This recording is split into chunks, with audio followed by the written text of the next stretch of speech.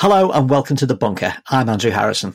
If you're a football fan, this week has been utterly sickening. A self-designated Big Six of English teams announced on Sunday that they were breaking away from the Premier League to join 3 Spanish and 3 Italian sides in a new European Super League bankrolled by JP Morgan with €4 billion of debt finance.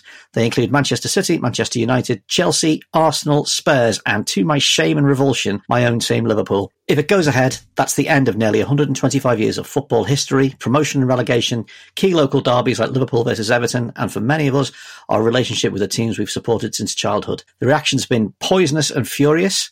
At the Liverpool-Leeds game on Monday, we had the astounding sight of a man in a Liverpool shirt burning a Liverpool shirt. With me, I've got the man who broke the story on Sunday. Martin Ziegler is the Times chief sports reporter, but more importantly, he was my chief sports reporter on the Leeds student paper back in 1988. Hello, Martin. How are you? Very good, Andrew. Yeah, I still remember you giving me a bottle of whiskey after Arsenal beat Liverpool at Anfield. Yeah, when Arsenal won the title. Well, it was. I had to sort of assuage my shame that way, somehow. So, by the way, before we start, have you got your copy on the intramural hockey? Because it's 33 years late. Now, this story's been in the air for years. When did you first become aware that it was going to break this weekend? Because it suddenly seemed to blow up out of nowhere.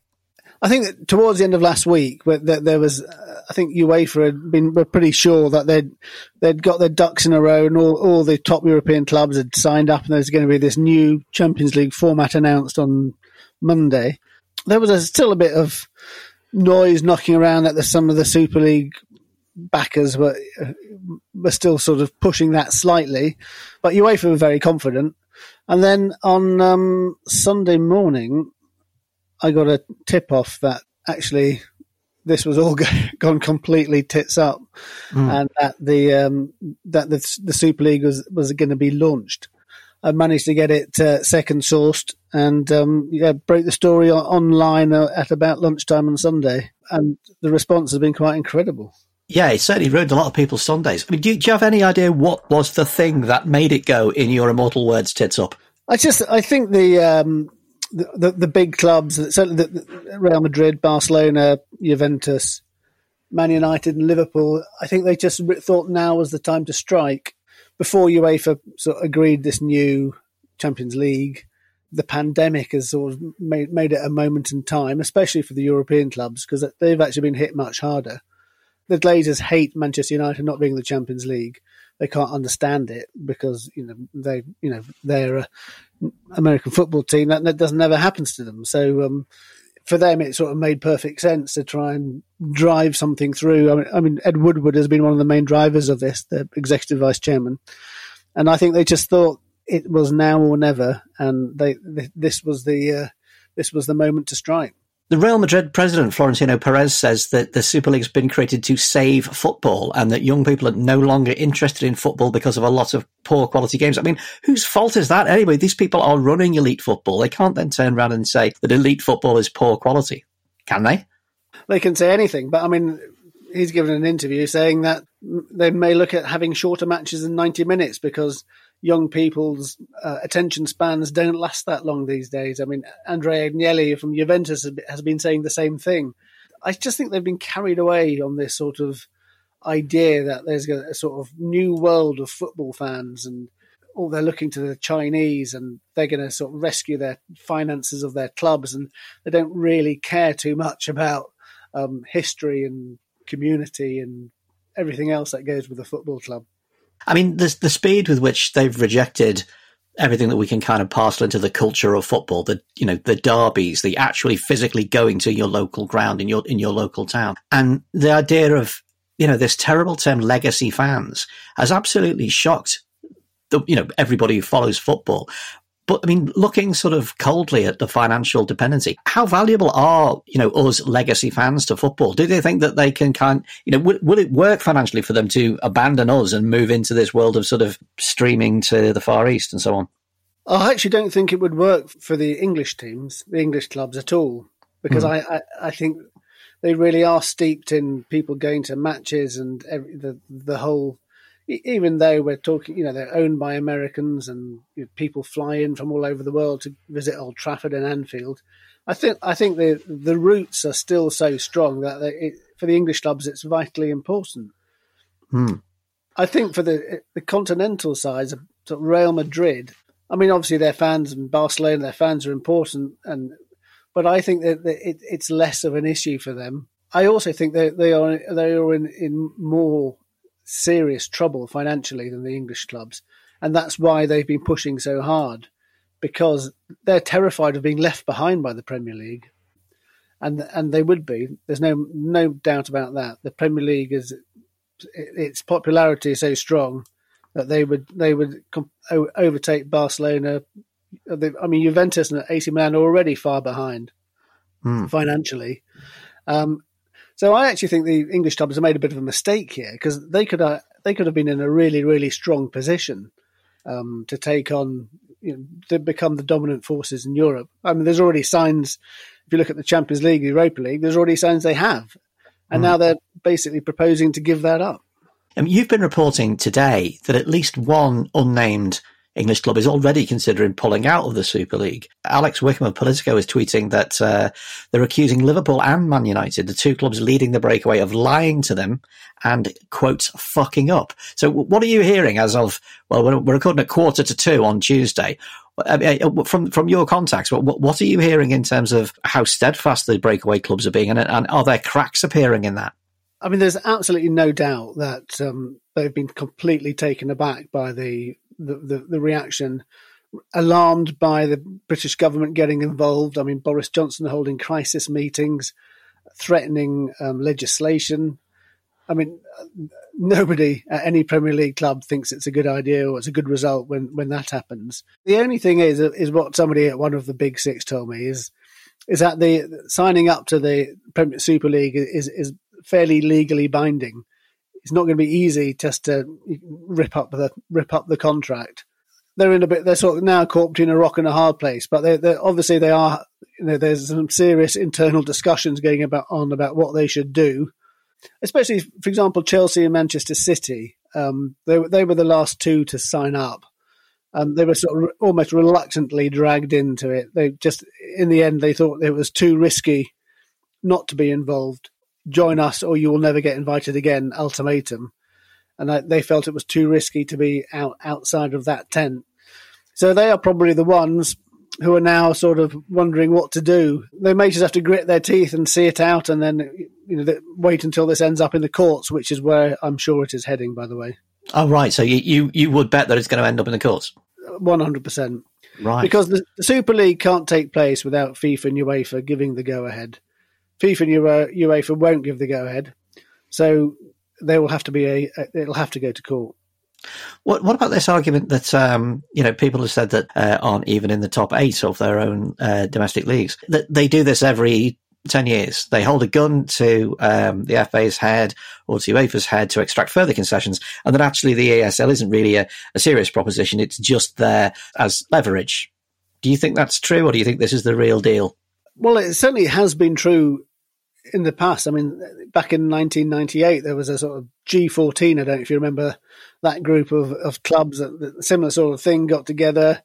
There was a company in Italy called Media Partners, which put together an idea for Super League, and that actually led to a sort of big expansion of the Champions League.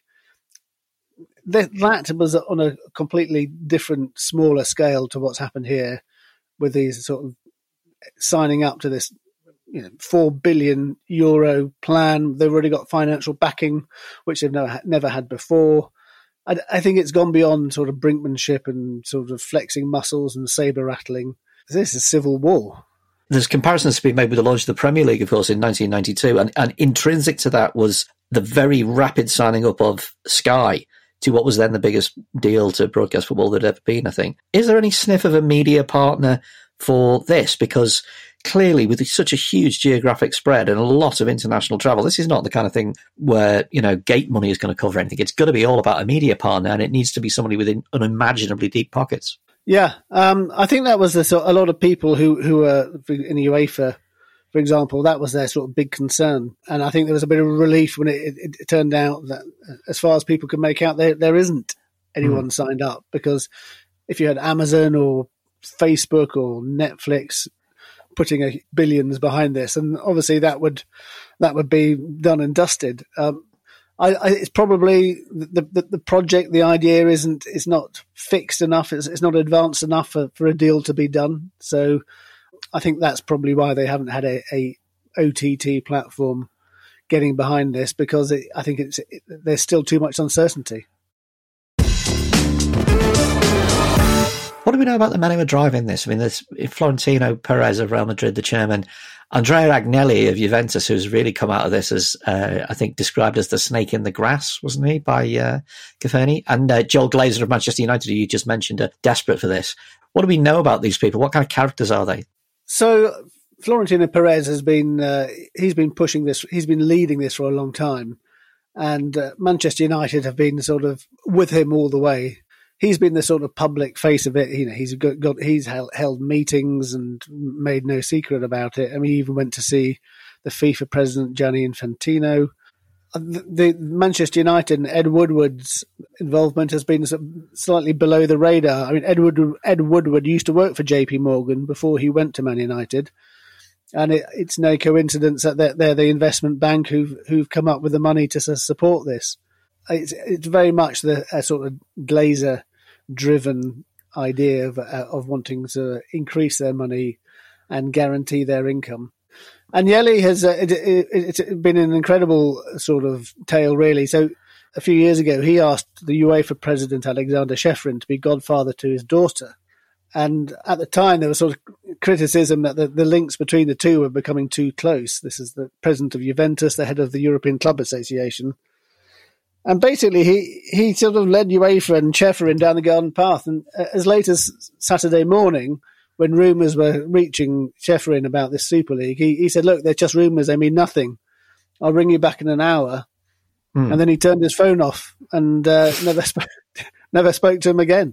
And Shefrin, he was clearly so offended by this that he described him as a persistent liar and a snake. Sounds like a true Godfather material, doesn't it? Netflix should make a series out of it. It's been quite fascinating to look at the individual cases of the English teams, though, because, you know, they're not all the same. You know, in Manchester City, Sheikh Mansour has invested unimaginable amounts, but the whole thing has been, you know, what has been described as a sports washing exercise to kind of launder the Abu Dhabi regime. Doesn't this just like torch the lot? They spent a lot on rejuvenating that part of Manchester, and a lot of trying to win hearts and minds. And Man City fans get really, really annoyed when you say, "Oh, it's a plastic club bankrolled by money." I mean, they do have history, but doesn't this just kind of take a torch to all of that? I think it does. I mean, UEFA has always been the sort of evil bogeyman for Manchester City fans for years, hasn't it? And suddenly now Manchester City fans are left with their club looking on the evil side. So, I mean, I think that's probably why a lot of people are assuming that they are the ones who are perhaps wobbling on this, because they don't actually need the money. Chelsea don't need the money. All they need is for UEFA to let them spend as much money as they want, because Abu Dhabi, it's a sort of drop in the ocean for them, really. And Abramovich, every year he sort of puts in 60, 70 million pounds, and you know he's happy. You can see why they didn't want to be left out, but you can now see why they're also wondering if they did the right thing. Yeah. And obviously the standout one for me is Liverpool, because we thought in our naivety that we had good owners. They seem to be, you know, particularly after the previous owners, you know, they seem to be sports people. They nurtured Klopp. They're given the resources. They haven't overspent. You know, we thought we had, you know, really good fit with ownership and the traditions of the team. And now they go and do this to the extent that you've seen people hanging banners outside Anfield, as I mentioned earlier, burning Liverpool shirts. What do you think that's done to FSG and their standing in British football? I mean, generally you find fans usually defend their owners, don't they? If the club's having success, the fans defend their owners. I've always been slightly cynical about FSG. They've always expressed wishes to be able to sell TV rights themselves, which would completely undermine the sort of joint selling of the Premier League. Because they think, you know, they have this idea that Liverpool, the brand, sells the international rights for the Premier League, and they're probably right, they do. But that doesn't necessarily mean that they should be allowed to do it, because the Premier League's success is built on the fact that Leicester City can win the title, and that Super League Arsenal can struggle to a 1-1 draw with Fulham. Well, indeed, Liverpool can struggle to a 1-1 draw with Leeds, as we saw this week. It does happen. But Liverpool and Man United were the driving forces behind Project Big Picture, which was kind of shot down at the end of last year. Without sort of going into too much detail on it, is this something that should have been accepted for fear of something worse arriving, which is now arriving? That's what some people are suggesting, that Man United and Liverpool were so sort of aggrieved by the fact they didn't get any traction at all with their Project Big Picture plan, that they almost were forced into this Super League as a sort of the only alternative to get what they wanted. I mean, there are other alternatives, but that certainly is a prevailing point of view amongst some people, that this was the sort of response to having their Project Big Picture kicked into the long grass.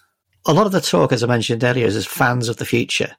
And with 6 places open too, well, they're calling it promotion, but will it really be promotion? We don't know. This is a potentially global league. Can you see like the likes of Guangzhou Evergrande being brought in, and Liverpool playing games in Shanghai, Manchester City playing games in the Middle East? Is this the end game, to not be a European Super League but a global Super League? Well, I think it's quite significant that they're not calling themselves the European Super League. It's the Super League company, and yes, I think you're right. I think that probably is the sort of the idea that they could one day open this up, and you could have whoever they want, New York or Santos or LA Galaxy, what David Beckham's new team in Miami, or Boca Juniors, or somebody basically. They could invite people from other parts of the world to into it. I think that's probably part of their thinking, which is why they have specifically not said anywhere in any of their documentation about this being European Super League. I mean, just to wrap this up then, I mean, we're in the middle of a kind of completely confusing week, which went from naught to great anger in a period of about 6 hours. And the Italian newspapers and Spanish newspapers were astonishing. The front page of Tutto Sport's headline, it was, "Are you insane?" So we really, things seem to be changing by the minute. Can you see any way of this being stopped from the UK? Does fan power have the ability to do it? Does, Boris Johnson has promised to stop it, but we don't know exactly what he can do. Can you see this being prevented? I've never known the government, I mean, in sort of 30 years of reporting on sport, I've never really known the government be like this at all. So I think it is quite a significant moment. It's certainly something which is worrying them. I mean, Tutto Sport, to say that is Tutto Sport is like wedded to Juventus. It's almost like their sort of club newspaper. For them to say that is pretty significant. Fan power, though, I mean, the worst thing about it as a football fan is you felt completely impotent this week. And even, after the pandemic, the sight of empty stands no longer had the shock power it once had. The idea that, we won't go, we'll buy our tickets. We've kind of become used to that sight now. We've seen a lot of organisation from fan groups, from fan boards and so on, putting out statements of revulsion. But can you see that anything concrete that they can do, apart from not going and not renewing their Sky? Well, I mean, I think it'll be fascinating to see what happens in 3 weeks' time, when the fans are allowed back, and 10,000 fans are allowed back into the stadiums for the first time in a year. Yeah. What will it be like? I think fan power has a really important part to play. The more they can do to put pressure on the owners, the better, because even, all this talk about legacy fans and fans of the future, I think in English football, if you alienate your core, then you're in big trouble. Yeah, and it's the so-called legacy fans who turn up to the grounds with the banners. The guys who look after Liverpool's banners, Spear and Cobb, have withdrawn theirs from the next few home games in protest, and it could get quite conspicuous and quite ugly. Martin, if you were a betting man, how do you think this is going to shake out in the end? I still think it's going to go to court, actually. If the agreements have been signed up to are legally watertight and they won't be able to pull out, then I think it will have to they'll have to take it to court and see if they can see what the courts say. Probably be in Brussels, won't it? I mean, actually this could drag out for quite a long time. It'd be interesting to see whether UEFA will impose any bans on the Champions League next season for those Super League clubs. But yeah, if it goes to the court, it's not going to be a short process. But in the meantime, this football needs playing. We're going to be into the next season. We're going to be into, fixtures and so forth. Yeah, there are some UEFA members who say that they should be kicked out of this season's Champions League and Europa League. I can't see that happening. UEFA are talking to their lawyers, but I think that would easily be overturned in court fairly quickly. I think they will sort of play the longer game, perhaps. Yeah. Well, Martin Ziegler, thank you for joining us. I'm going to see you on the terraces at Tranmere, as I'll need to find a new club. What new club are you going to find?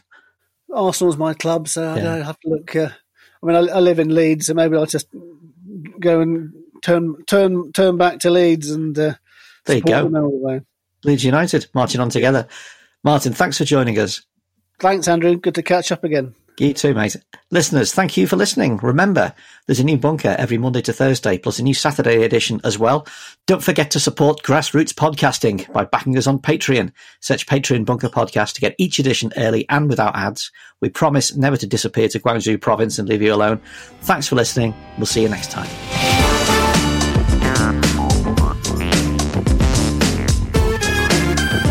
The Bunker Daily was produced and presented by Andrew Harrison.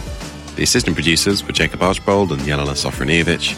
Audio production was by me, Alex Rees. Theme tune by Kenny Dickinson.